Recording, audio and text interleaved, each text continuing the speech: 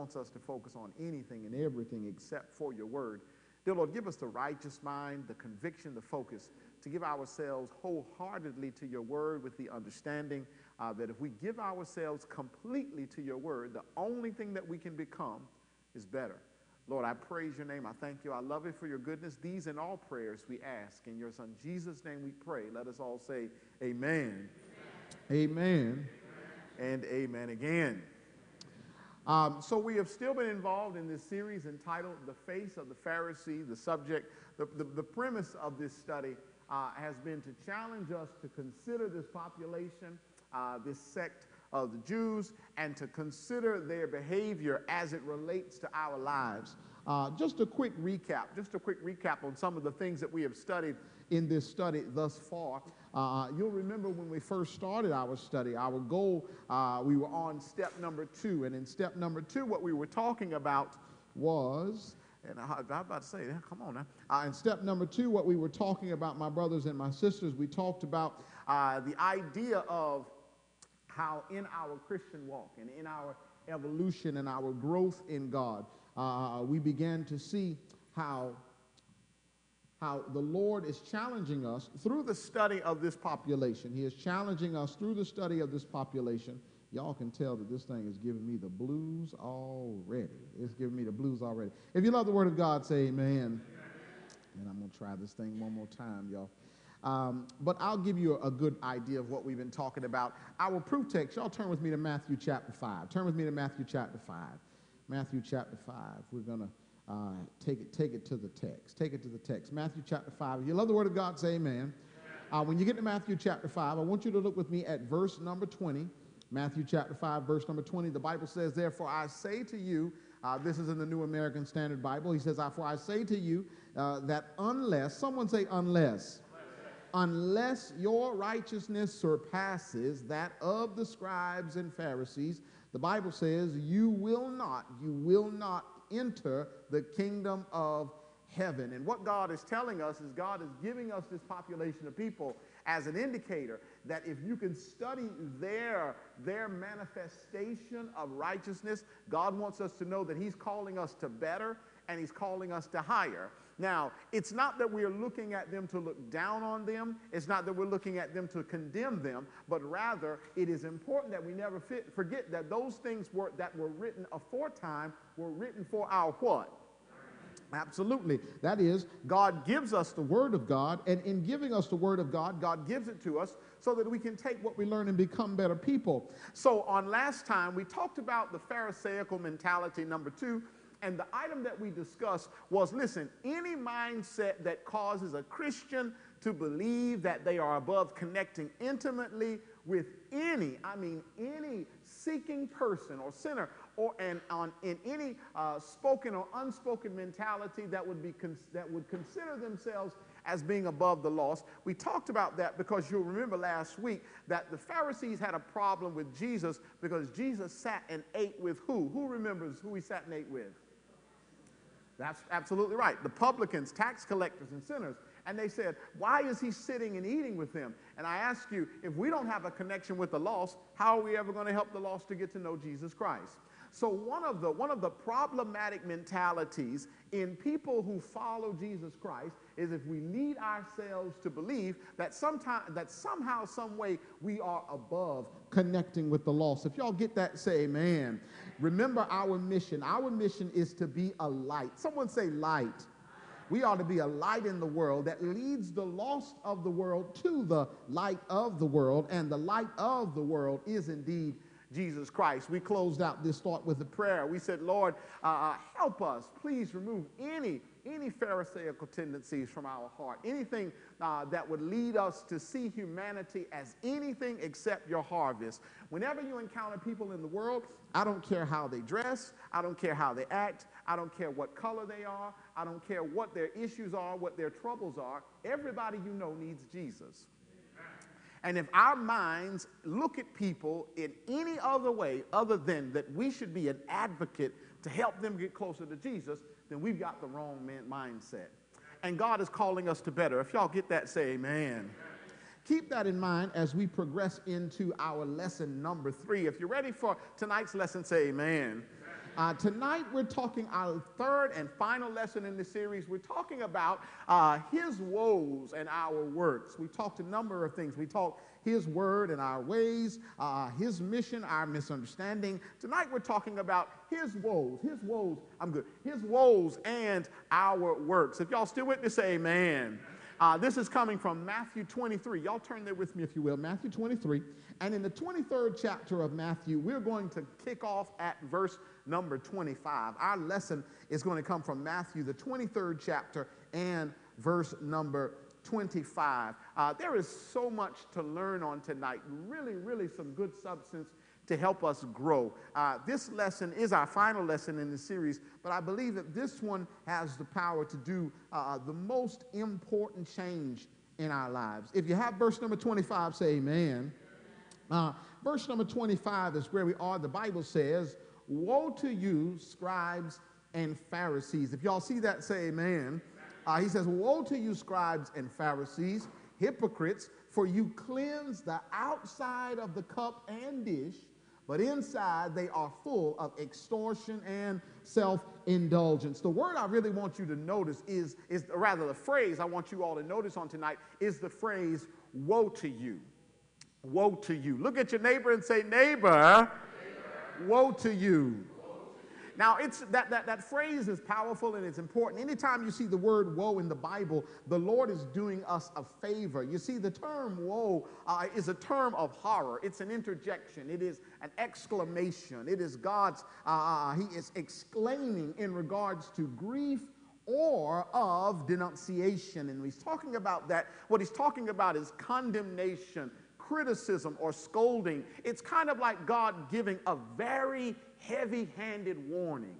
It was when Mama said, "If you do it one more time, I'm going to beat the light out of you." And you was like, well, how would you beat the light out of you? Some of y'all look like you don't know what I'm talking about. Mama used to say, "If you do it one more time, I'm going to beat the life out of you." Not the light out of you, the life out of you. And you was like, you know what, that sounds like something. If I called somebody and told somebody, they'd come pick you up for that is what they'd come do. But essentially, that's a very heavy-handed remark. Mama's at a point where she's like, "Listen, I done had it up to here. If this stuff keeps going on, y'all going to feel me in a very tragic way." So when God issues this concept of woe, this is God at his highest level of frustration with mankind. God is letting them know we must never forget, my brothers and my sisters, that vengeance belongs to who? And I'll tell you right now that we live in a world where people are playing with God. I'm just telling you, I'm at a place where I'm not in the business of playing with God. I'm not trying to play with God. I want to let God know I take him very, very serious, very serious. So God is issuing this woe of horror to the scribes and the Pharisees. And the question you got to ask yourself is, how did we get here? We know for a fact that the relationship that exists between the scribes, the Pharisees, and Jesus Christ, it's not a pretty relationship. And it's not ugly because of Jesus. How many of you all know that Jesus came to the world because he loved the world? If there's any distance between us and God, it's not God that's causing the distance. Yeah, that's us. And I want you to know that anytime we get that feeling, and everybody's felt this feeling before, you ever felt that feeling where you feel like God, it feels like you're not there? Or God, it feels like I'm not with you. God would have you to know, son, daughter, I've never left you. If there's any space between us, it is 100% the case that you left me. If y'all get that, say amen. Matthew 21, verse number 33, to appreciate how we got there, you'd have to bounce all the way back. You'd have to bounce all the way back to the 21st chapter of the book of Matthew. In the 21st chapter of the book of Matthew, time's not my friend, but in Matthew 21, 33 through 46, you'll begin to walk towards why Jesus issues the woe.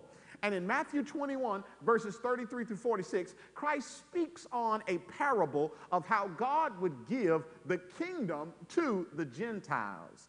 This parable was radical. This parable was offensive to the Jews. The Jews have always been God's people. But in this parable, you ought to read it, take a note. But in the 21st chapter of Matthew, verses 33 through 46, Jesus is talking to them, and he's telling them through the parable how he's going to give the kingdom to the Gentiles, because the Jewish leaders and people were three things. Number one, they were negligent to his teachings. In other words, they were very flippant. They didn't care. They were abusive to his prophets. He had sent prophet after prophet after prophet, and all they have done is kill them and stone them and beat them. And last but not least, they were in opposition with the Son of God. And God knew always that, listen, there was going to come a point where the rejection of the Jews wouldn't be tolerated any longer. That's the reason why you'll hear when the Lord tells them that I will make you my messengers, and you will carry the message throughout the entire world. That is, the Lord's vision of the kingdom wasn't what humans felt. The humans of that time, the Jews of that time, felt that the kingdom was just going to stay in Jerusalem. But God knew better. God knew that his kingdom was bigger than anything that they had in their mind, and that's good for us, because I'm so glad that the kingdom made it to Florida. If y'all get that, say amen.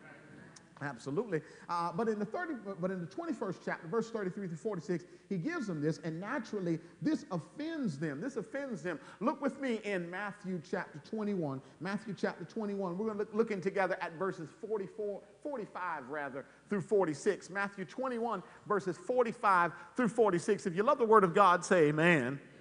The Bible says, listen, now when the chief priests and Pharisees heard his parables, this concept that the body of Christ, the kingdom of Christ, is going to be taken from us. When they heard his parables, the Bible says they perceived that he was speaking of them. They said, I think he's talking about us. No need to think about it. Oh, he's definitely talking about you. But when they heard it, they perceived he was talking about him. And the Bible says, but when they sought to lay hands on him, why is that? They wanted to hurt him for what he said. They sought to lay hands on him. They feared the multitude. Why? Because the multitude looked at Christ, and when they looked at Christ, they saw him as a prophet. If y'all know what I'm talking about, say amen. So this is profound, because now what we have to realize is two things. Number one, the teachings of Christ is offensive to the Jewish leaders, but what they cannot deny, and what every one of us needs to know, is while they were offended by his teachings, it was undeniable that he'd had an impact on the listening audience. The people of the times listened to Jesus, and his teachings were profound because he taught with authority. He had authority over evil, and he could heal sickness. He didn't talk about the Bible as a person who talks on behalf of one. He talked from the word of God as if he was God himself. It was profound to listen to him. People were like, I'm not sure. Maybe he is the one. And the thought of them calling this impoverished, this no home having son of a carpenter our king just drove the Jewish leaders crazy. If y'all still with me, say amen. So we find ourselves after that, he then gives them the marriage feast parable. Now, the marriage feast parable is found directly after that, chapter 22, verses 1 through 14. We're sliding straight on down. Chapter 22, he gives another parable, and this time, this parable speaks with equal condemnation. That is, he doesn't take back. He realizes at the close of chapter 21, they're upset because he's teaching the truth. So do you think he stops teaching the truth? Absolutely not. He goes straight to chapter 22, and in chapter 22, he goes right back in a continuation of making them realize that, listen, the kingdom is not your property. And you all do not have a monopoly on God, because you can't put God in your box. If y'all get that, say amen. Well, this talk of equal frustration gathered their nerves. They realized we can't put hands on him, but what we can do is catch him in his words, because the people love him because of his words. So if we catch him in his words, maybe they'll give up on him, because they could not deny the power of his words. So you'll see at that chapter, verse number 15, chapter 22, the Bible says, then the Pharisees went, and the Bible says, and plotted. Someone say plotted. They plotted how they might entangle him in his talk. We can't touch him. They love him. If we put our hands on him, they'll kill us.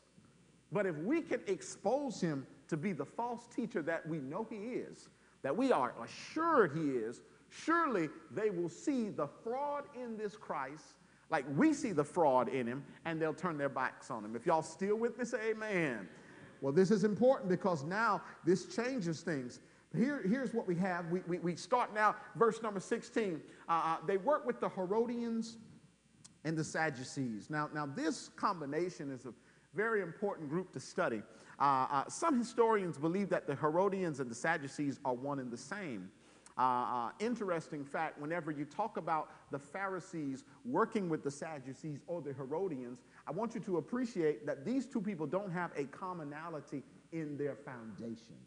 That is, the Pharisees cared nothing for the political, they only cared for the religious. The Sadducees, the Herodians, cared nothing for the religious, they only cared for the political.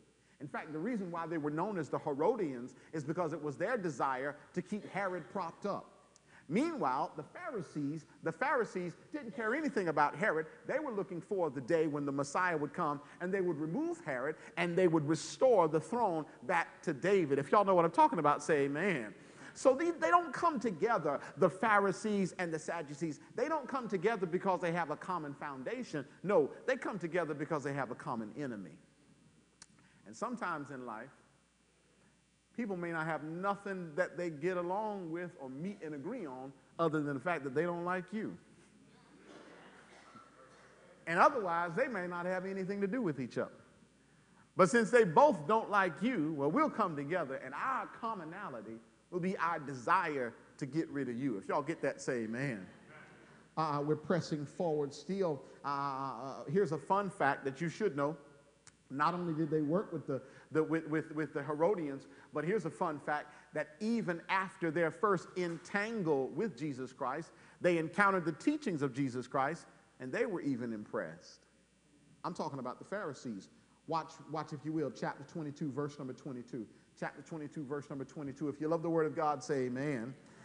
Chapter 22 and verse number 22, we're at the part where the Pharisees have just concluded questioning him about, is it lawful to pay taxes? His answer was so profound, the people were very impressed, but the Bible says when they, even the Pharisees, when they heard these words, they marveled and left him and went their way.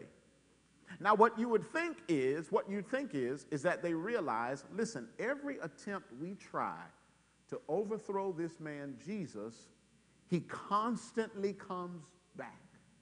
It's as if he cannot be stopped. We cannot stop him in his good deeds. We cannot stop him in his loving acts. We cannot stop him in his kindness. And now we cannot stop him in his words. And now, for the first time, something you haven't seen throughout the first 21 verses, the Pharisees actually admit that they're impressed by him. They listen to him teach, and they're like, man, there's something about him. I don't know what it is. So they left. They went their way. Someone say they left. Well, watch as we go a little further. You see, after this, Jesus questions them about the reference of, or rather, then the Sadducees come. I'm going to hit myself. The Sadducees come. So the Pharisees, they try him, they fail. Sadducees say, y'all get out of the way. Sadducees say, we come because y'all gave up, but we're tag teaming. We'll come in there. Sadducees come. Sadducees try. They come. They fail. And amazingly, now the Pharisees are back. They will realize they couldn't beat him before. The Pharisees come back again. This time, they're going to try to catch him and trip him up on what's the greatest commandment. This is found in the 34th verse of chapter 22. Y'all look there with me. Trust me, we'll be where you want me after a while. If you love the word of God, say amen. Chapter 22, stay with me. Chapter 22, verse number 34, the Bible says, but when the Pharisees, someone say Pharisees, when the Pharisees heard that he had silenced the Sadducees, Herodians try, he shut them down. Pharisees try, shut them down, which is impressive because that's supposed to be the experts of the law. Sadducees try, he shuts them down. Then the Pharisees decide, we're going to try him one more time. Pharisees come. Then one of them, a lawyer, steps up with his degree and his haughty-taughtiness. Amen, on myself. He steps up and he says, asks him a question, testing him. In other words, he's trying to trip him up, saying, listen carefully, teacher, what's the great commandment in the law? What's the number one commandment? Jesus said to him, I'll tell you, you shall love the Lord God with all your heart, with all your soul, with all your mind. He then goes on further to say, he says, this is the first and great commandment. The second, someone say second. The second is like it. I love that because now he says that commandment is number one. He's going to speak way over the head. Listen carefully. That commandment is number one. I'm going to give you number two, but I'm telling you the number two is just like the number one. Yeah, you think about that. That'll blow your mind right there because we don't even operate like that. That's why we have gold and silver. Yeah, that's the reason why Ricky Bobby says, if you ain't first, you're last. If y'all know what I'm talking about, say amen. Well, he says the first is and great commandment, the second is like it. What does he say? You shall love your neighbor as yourself. On these two commandments, put these together, hang all the law and the prophets. That is, God is teaching us something that we already know. We're past the parable stage, and that is God is telling us, if you love him, you will obey his. But then God says, don't tell me you love me if y'all don't like each other. If we can't get along in this room, if you're in this room and you're like, I can't stand that preacher, then you can't love the Lord because you can see me. Come on now, you can see me. Y'all still with me? Say amen. So he challenges them now. He asks them this phenomenal question. It's a tough one. And because of this, what happens now is that now his audience, those who would try to contend with him, now they are forever silenced. They don't want any part of debate with him any longer. In the book of Matthew, we're still in Matthew, we're at chapter 22, we're looking at verse number 46. The Bible says, and no one, listen, no one was able to answer him a word, nor from that day on did anyone dare question him anymore. That is, Jesus says, bring me the best you've got, humans, and try to stop me. And they came time after time after time, and he just dropped them like flies, like flies, like flies. That's the reason why, I don't know about you all, but I ain't in the business with fussing with God about nothing. I don't know why people get sick. I don't know why storms come. I don't know why troubles in my life. I don't know why I have problems. I don't know why you've got problems. I don't know why she got sick. I don't know why he got shot. I don't know why that happened to her. I don't know why that happened to him. I don't know why his mama molested him. I don't know why he was robbed. I don't know why they stole his car. But I know enough to know that God knows, and God knows more than I know. And since God knows what I don't know, I trust what God knows, and I know that's all I need to know. Amen. I will not say that again. So, everybody's done. No more words. And sometimes that's where we need to be. Because you see, in their silence, my brothers and my sisters, in their silence, he then spends the entirety of Matthew 23, whole chapter, trying to warn the people about the Pharisees. You ever had somebody love you, try to tell you about somebody? Sister Jones took my son and my daughter to PTA tonight, so I'm going to tell y'all something. If it leave this room, I'm going to deny every bit of it. When I was in high school, I used to date a girl. I ain't going to tell you her name. I'm going to say her initials. MT is all I'm going to say. MT. I used to date MT. And my daddy had been living on the earth a lot longer than me. My daddy told me, hey, son, I'm going to tell you something. You don't need to mess with MT. And, Lord, we got live stream. I done said that thing. Good grief, help me. Jesus, oh, Lord have mercy. No.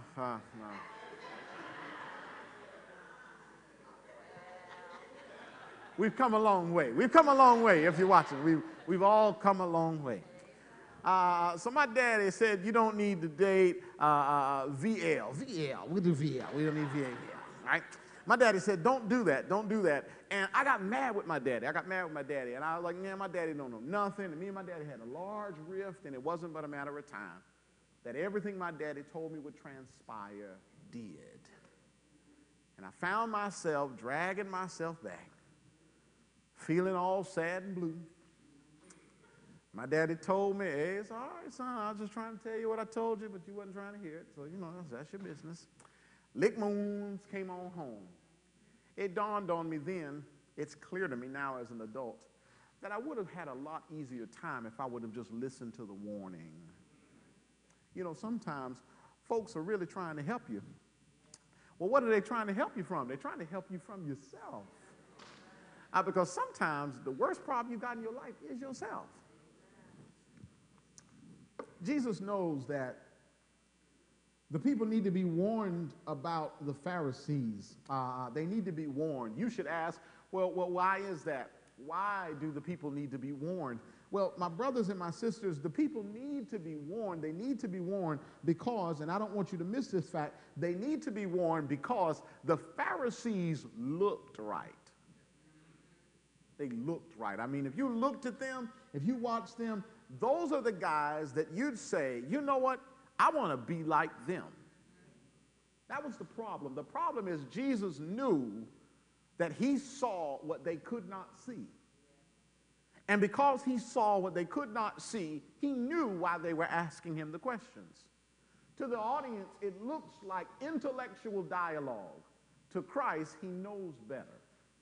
So he then, y'all ain't got nothing else? Anybody got a question? Y'all good? Y'all all right? Okay, good. Now let me tell y'all about these folk right here. He transitions because what he wants them to see is that these individuals have more going on than what meets the eye. Matthew 23, y'all turn there with me, or y'all should already be there. We're looking together at verse number 1. If y'all there with me, say amen. Verse number 1, the Bible says, then Jesus spoke to the multitude. All right, now y'all done? Good.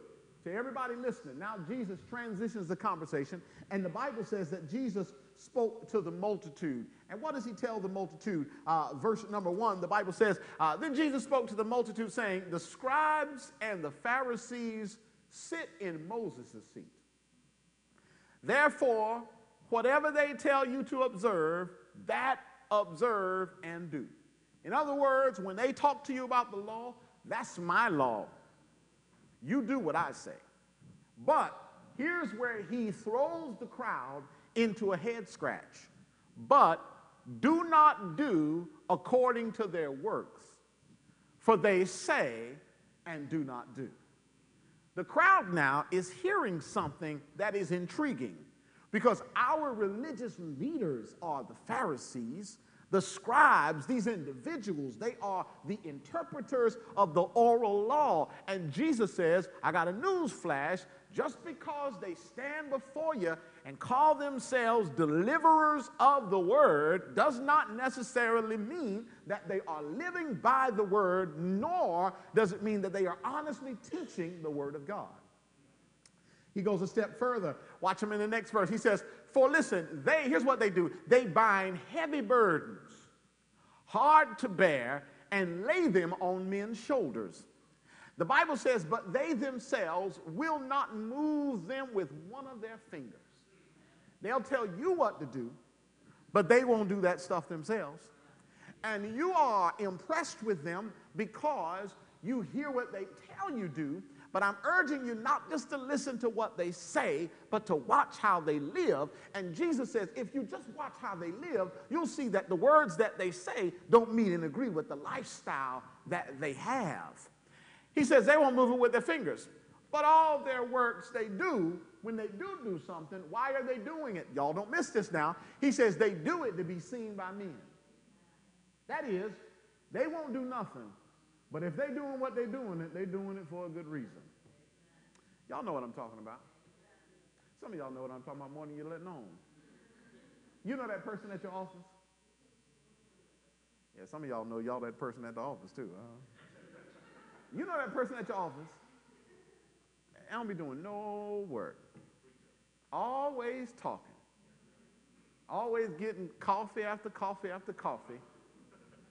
Stand at your cubicle talking to you like you got all day to be here. Like we ain't collecting the same check, and you over here talking to me. Boy, some of y'all look like I done touched you in here. Some of y'all look like you're guilty right now. Yeah, they over there talking to you at your cubicle like we ain't got work to do. But you know what? You want to see that person change up. You let them see the boss coming from a few yards away. Boy, they pop to it. Boy, they somewhere. They at the fax machine.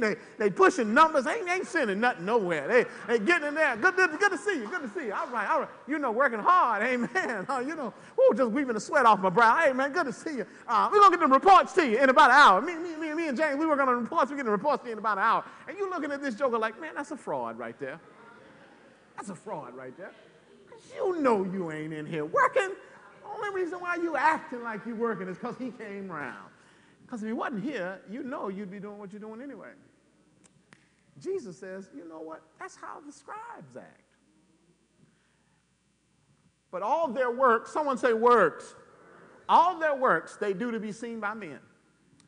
They make their phylacteries broad and enlarge the borders of their garments. The passage in Deuteronomy where Christ talks about how we ought to talk to our children when they're awake, and talk to them when they lay down, and talk to them on the way, and talk to them in the house, and bind it upon their foreheads. Well, they took that passage literally, and with no direction, no commandment from the law, they literally made these phylacteries, and these are bands with these little leather boxes that you keep scriptures on the inside.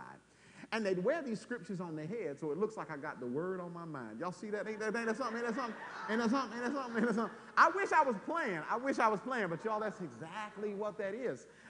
In addition to that, the Bible talks about how they enlarged the borders of their garments. This too was in keeping. The Lord had challenged Moses to tell the children of Israel that they should put tassels on the four corners of their garments.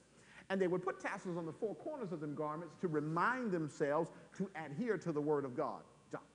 Yes, sir. So, isn't this religiosity presented under false pretenses? Yes. Look throughout Genesis through Malachi. There is no directive for God that you should carry boxes of scriptures on your forehead. There is none whatsoever. But you would be surprised how oftentimes we do things just to seem religious.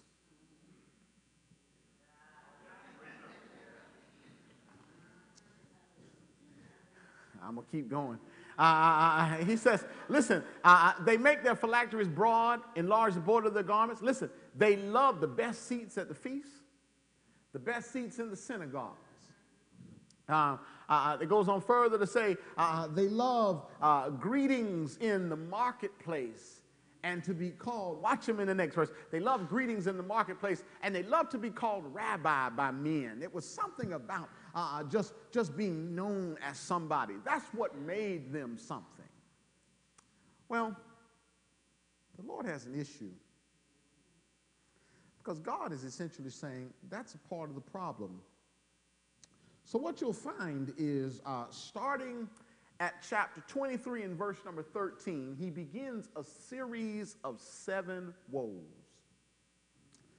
Now, I want to tell you that when he issues these, he's issuing them as a warning to the people, but he's also issuing it out of love for the Pharisees.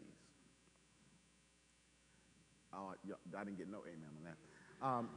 You want me to tell you the friend that loves you the most? The friend that'll tell you when you're wrong. Yeah, I'm at a place in my life where I don't want people around me that just gonna hype me up. If I'm dead wrong, tell me. That's why I love Sister Jones, because Sister Jones is a professional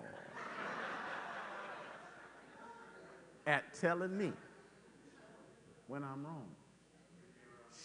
She's not going to let me marinate in my wrongness too long. She is going to let me know, brother, listen, I don't know what you think this is or who you think I am, but we're not doing that. Yeah, those kind of people will bless your life. If y'all get that, say amen. He goes through a series of 7 woes, starting in verse number 13. But the one that I find most profound is in verse number 25. Verse number 25, we come back full circle, and that's what brings us to our passage. You'll remember Matthew chapter 23, verse number 25. The Bible says, "Woe to you, scribes and Pharisees." What is he saying? Hypocrites, for you cleanse the outside of the cup and dish, but inside they are full of extortion and self-indulgence. Now here's a couple of things to know as you watch this passage. Number one, the dish is not literal. This is not literal. And it's not literal for two reasons. Number one, if you remember just a short while ago, chapter 15, verses 1 through 20, Jesus just got finished dealing with the fact that cleansing and commandments aren't bound one and the same. You'll remember just a few chapters ago, the scribes and the Pharisees came to him and said, listen, your disciples don't wash their hands before they eat. Now, I'm not going to tell you that's a good thing to do. That's a very good thing to do. But Jesus says, you know what, if I had to figure what's more wrong, the fact that they don't wash their hands or the fact that y'all don't do what I say, in my word, what y'all do in disrespect to my word, that's the greater problem. He even goes on a little bit further. He says, it's not what goes in the mouth of a man that defiles a man, it's what.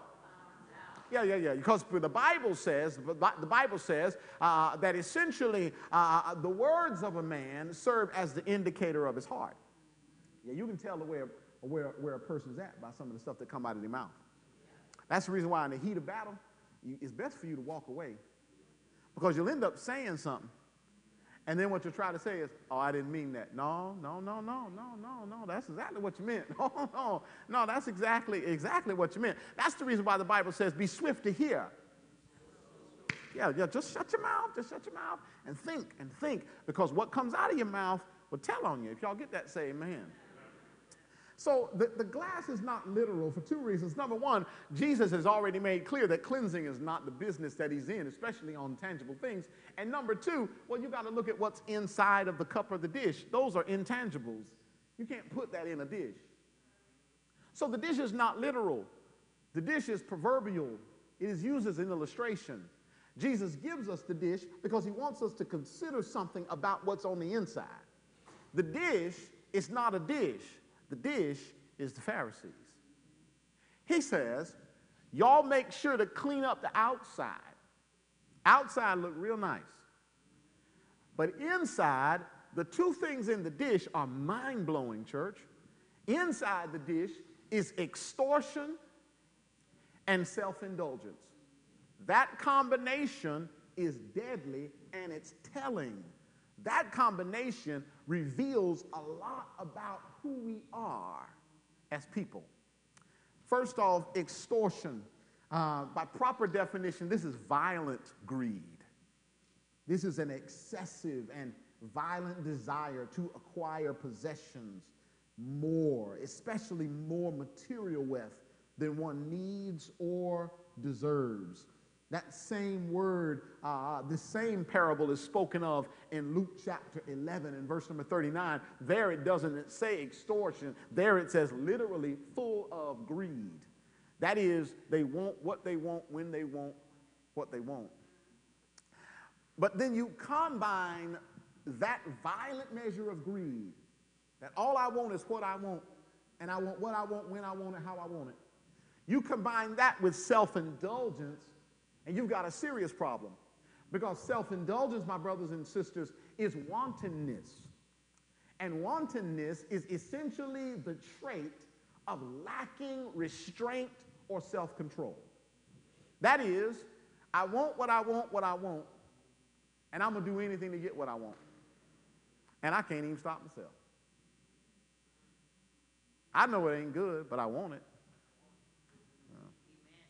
I know if I drink it, it's going to be bad, but I want it. I know if I go with them, it's going to be a problem, but I want it.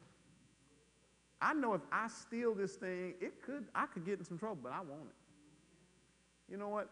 If I lie on her, you know what? It's going to really put her in some trouble, but I want to lie on her.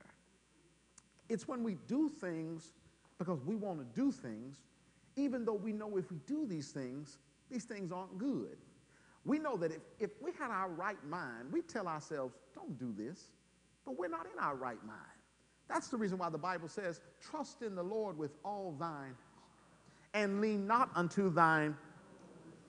Because, see, my greatest problem ain't my enemies. Nope. I got a hedge around me. God's got an awesome hedge around me. My problem is what's in the hedge already. And what's in the hedge already? I'm in the hedge already. I'm my own problem. If anybody gets Kevin in trouble, nobody gets Kevin in trouble quite like Kevin. And if everybody's honest in here, no one gets us in trouble quite like us. If y'all know what I'm talking about, say amen. Church, the combination of these two, it's very telling. The combination of the two is deadly. In other words, you do what you want, when you want, to get what you want, how you want, all the while looking the way you want to be seen. So Jesus says, all that's on the inside of the dish, but nobody sees that part. What they see is the nice dish. You know, it's kind of like when you're seated, right? You're seated in the restaurant and the waiter or the waitress comes by and they've got the platter up like this, y'all know what I'm talking about? And that thing looks so good and you can hear it sizzling somebody's tortillas and fajitas. Boy, them boys acting bad in that thing. And they just walk by. Well, you don't know anything until it comes down. Right now, all you got is a look. You know, you sit with the right people, they get on your nerves. They'll say, our food's coming. That ain't our food. Our food's coming. That ain't our food. Look, just shut up. It'll be here when they get here. Like, chill out, for real. But they just say, just can't wait for that thing. But you don't know that's our food. You're just looking at the outside of the dish. But when she brings it down to eye level and fold out that little tri-deck, y'all know what I'm talking about, that thing with the two ribbons on it. Y'all know what I'm talking about. Fold that thing out, lay it on there, and then start issuing plates out. That's when you know. But until then, all you see is on the outside. And the problem with that is that if you don't see what's on the inside, you never really know what's going on. So Jesus' issue with them is that all people see is what's on the inside. And what's on the inside has worked with them in such a way that they'll do anything to get what they want.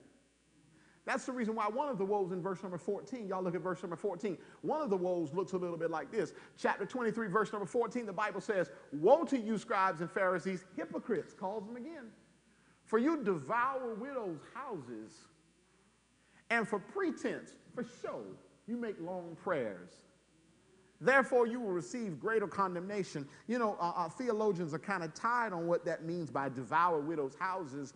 We don't believe it to be sexual immorality. There is no heightened record of sexual immorality, but what we do see from them is this excessive need of greed. And what it probably looks like is that they go to these widows' houses and they exercise and they do so many good things. That, oh, bless you, listen, let me put a little money in. Well, you know, sister, you don't have to, but if you give us a little something, we'll take a blessing. And, you know, they're just, all right, if we just hit enough of these widows and just keep loving on them, they'll just keep lining our pockets. And Jesus said, what you're doing is you're not even taking care of them. You're just going over there to exploit them.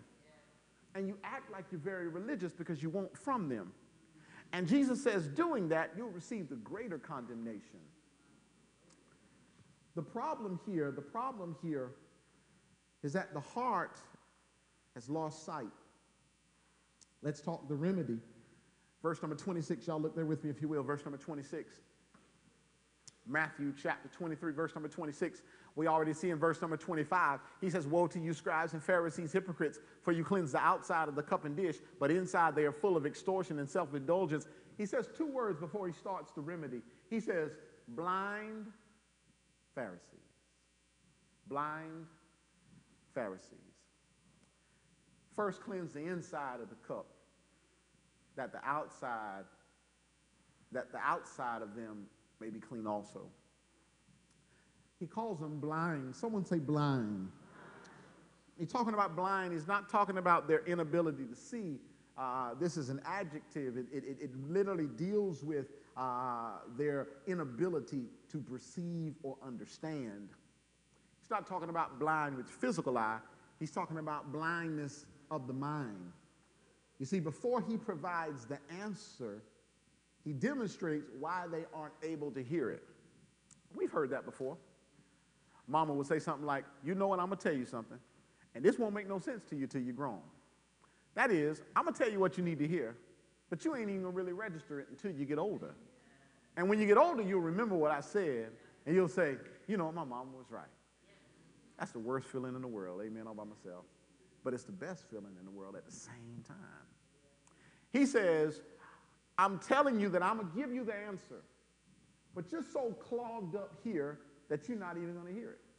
I'm literally going to help y'all fix your own problem, but you won't hear what I'm saying. He says, first, someone say first. First, cleanse the inside. Why cleanse the inside? Because that's the root of the problem. That's the reason why you're blind. It's because you're not clean on the inside.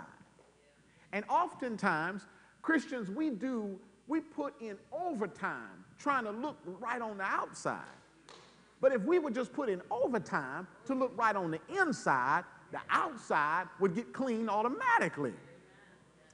You know, it's kind of like, you know, my kids, whom I love dearly, my kids, they like taking little snacks in the room and whatnot. And I tell them, don't take no snacks in your room, because I'm telling you right now, you're going to mess around and something's going to crawl in there on you one day. Well, you know, that gets Jalea more nervous than KJ. KJ, he's friends with the bugs, but that's a whole nother level. And I pray he grows out of that, is all I'm saying. But I tell him, listen, you don't have to worry about problems on the outside if you'll just keep it right on the inside. Because a bug don't want to be in no house. He loves the outdoors. But he can't help himself if there's food somewhere. He's trying to get where the food is at. So if you keep the inside right, the outside ain't going to be a problem to you. Jesus tells him to clean the inside. Why does he want him to cleanse the inside? Because if you clean up the inside, literally, he's helping them to see something powerful. Watch what he's showing us now. If we clean the inside first, because that's where the problem lies. And he demonstrates this to us in a powerful way in 2 Peter chapter 1. Y'all run there. Time ain't my friend. Y'all run there. 2 Peter chapter 1. I don't think I'm going to have time to give you the entirety, but I want to give you some good points. 2 Peter chapter 1. I'm going to jump down to verse number 4. He says, listen, by which have been given to us exceeding great and precious promises, that through these you might be partakers of the divine nature, having, this is good news, escaped the corruption that is in this world through lust, but also for this very reason, giving all diligence, add to your faith. Someone say add. That is, having faith in God is not enough. Add to your faith virtue. To your virtue, knowledge. To knowledge, self-control. To knowledge, self-control. To knowledge, self-control. To knowledge, self-control. To self-control, perseverance. Don't quit. To perseverance, godliness. Honor him. To godliness, brotherly kindness. That is, take care of each other. To brotherly kindness, love. That's agape, unconditionally affectionate for me. For if these things are yours and abound, you will be neither barren nor unfruitful. God says, if you just build on that, if you just do that, you don't have to have a lot of money, you don't have to have a lot of education, but if you'll just have that, God says he'll use that as a platform to bless you. If y'all get that, say amen. But watch what he says going further. He says, listen, for he who lacks these things is short-sighted, even to blindness. That is, if I don't ever get love, and if I don't ever learn how to be kind to folks, and if I don't ever learn self-control, the word of God will never permeate my mind. Why? Because I'm not controlled by the Spirit. I'm controlled by my own selfish desires. And that's the reason why we say things like, you know what, this don't make no sense to me. And I don't understand this. Because God told us, and he's our creator. He's literally the Steve Jobs to the iPad that we are. And he told us, listen, the spirit and the flesh, they ain't never going to get along. No matter how hard you try, they always going to fight against each other. If y'all see that, say amen. So he helps us in a big way. He helps us in a big way. Watch him as he goes a little bit further. He tells them, listen, I'm going to give you undeserving sight. That is, I'm going to help you to see, because he's telling them he's blind. This is how I know the Lord loves him. God says, I've been talking in parables this whole time, talking about cups and dishes, and I know you think it's over your head. Y'all don't think I'm talking about you, so I'm going to try to get real close to you. I'm trying to get real close to you. Watch him as he helps them. Look at verse number 27. Watch him in verse number 27. Verse number 27, the Bible says, watch these words, Matthew chapter 23, verse number 27. He says, woe to you, scribes and Pharisees, for you, he identifies them, tells them, for you are like whitewashed tombs, which indeed appear beautiful outwardly, but inside are full of dead men's bones. The Lord says, maybe they still don't get it. I'm going to help them because I love them. All right, let me get straight to the point. He goes to verse number 28. Verse number 28, the Bible says, Jesus said, you know what? Forget talking about plates And forget talking about graves, I'm going to just tell you like it is. Even so, you also outwardly appear to be righteous men, but inside, y'all full of hypocrisy and lawlessness. Jesus leaves the talking in parables, gets straight to the point. I want y'all to hear this. You are the problem. Well, why does he do that? My brothers and my sisters, he does it for a reason. Listen, this, my brothers and sisters, is problematic because Christ demonstrates that they have been so consumed with looking right that they've literally abandoned the need to live right. Don't miss it now. They've become so consumed with looking right that they've abandoned the need to live right. In doing so, they've abandoned the most important thing to see the least important, both of which are important but mean nothing without the most important. I put up there Matthew 23, verses 23 through 24, time's not my friend, but essentially in verse number 23, he says, y'all care more about spices than you care about doing right. Like y'all make sure that you do what you're supposed to do by your spices, but you won't do right by your brothers. Like God needs some of your oregano. Come on now. No, he's not hurting for no oregano. What's the point? I'm out of time, y'all. Listen, Pharisaical mentality number 3. Someone say number 3. Any mindset that causes a Christian to become more concerned with looking right on the outside without striving to live right on the inside. If I'm more concerned with hiding my real self from you, then I missed it. And I might as well just stayed home and not even come to church if that's what we're doing.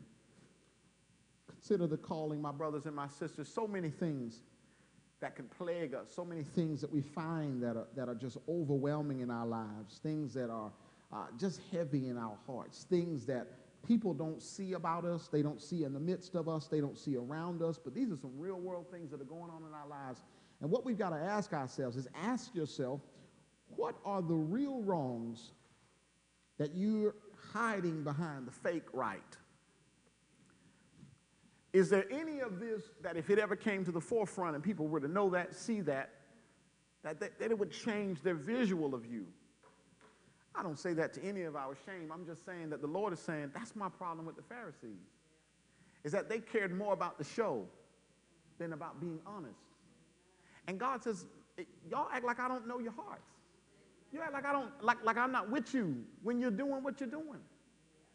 Do I have jealousy in my heart? Am I angry when I see other people doing well and I'm mad because I'm not doing what they're doing? Do I have bitterness? Do I have wrath or anger in my life? I'm so just sick of people. All I want to do is see them hurt and wrong. Do I have hatred in my heart? Sexual immorality, deceit, whatever this is, God is calling us to do better and live better. If y'all get that, say amen. God is calling us and challenging us to listen, make the necessary changes in our lives so that outside radiates Him because of the inside. Keep in mind, we can't hide who we are from Him because He knows our hearts. If y'all get that, say amen. I'm sprinting now, y'all. I'm sprinting. A couple of things I want to give you before I get out of here. Number one, remember our mission. Our mission is to glorify God as an authentic light. God don't need no fake light. God don't need no fake light. God created the sun. He don't need no fake light. What God needs is a real light. And to have a real light, we've got to live an honest life. That is, if you're not right at home, but you're right in here, it's pointless. Dear God, please remove any Pharisaical tendencies from our heart and grant us a mind to confess, correct, and abandon all the sins that deprive us from an honest and sincere life with you. In Jesus' name, amen. My brothers and my sisters, we are all out of time, and I'm always just grateful to have a chance to connect with you all. I'm beyond appreciative for just your time and your attention. This wraps up this series of our study. If it's been helpful to you, say amen. What have we learned from studying the Pharisees? I'll tell you what we learned. We learned a couple things. You'll remember we learned His word and our ways. And what that is don't ever give yourself an excuse as to why you should not be doing what God has called you to do. There's no good excuse. Look at your neighbor and say, neighbor, there's no good excuse. Next, we learn from the Pharisees that I can never start acting like I'm better than anybody. I don't care what criminal record you have. I don't care how many tattoos you got. I don't care what you wear. I don't care what you do. I don't care where you've been. If you have a pulse, you need God in your life. And if I connect with you, I'm supposed to help you to see God. If y'all get that, say amen. And last but not least, my brothers and my sisters, it makes no sense for you to live your life trying to impress the people around you and insult the God above you. Don't you know on the last day, I ain't got no say-so on what you do. I'm going to say, Lord, but you know, sister so-and-so, brother so-and-so, man, they were so good. He said, that's what you saw, Kevin. But I'm going to tell you, I saw them when you didn't see them. And let me tell you, they weren't what you thought they were. My brothers and my sisters, I pray that everyone knows the greatest decision made in our lives to give our life to Christ. We come by hearing his word, believing it to be true, repenting of our sins, confessing that Jesus Christ is the Son of God, being buried in the water of grave of baptism, rise to walk a new life, live faithful unto God. He promised to give us the crown of life. Maybe just maybe you're here tonight and you got some things you need to pray about. You want to ask God to clean you up on the outside and on the inside. If you know that's good news, say amen. Amen. Well, let me tell you, the Bible says in 1 John 1:9 that if we simply confess our faults, he's faithful and just to forgive us and to cleanse us of all unrighteousness. If anyone needs to respond, won't you do so right now as we together stand and sing. Jesus, we're depending on your will. Jesus, we're depending on you.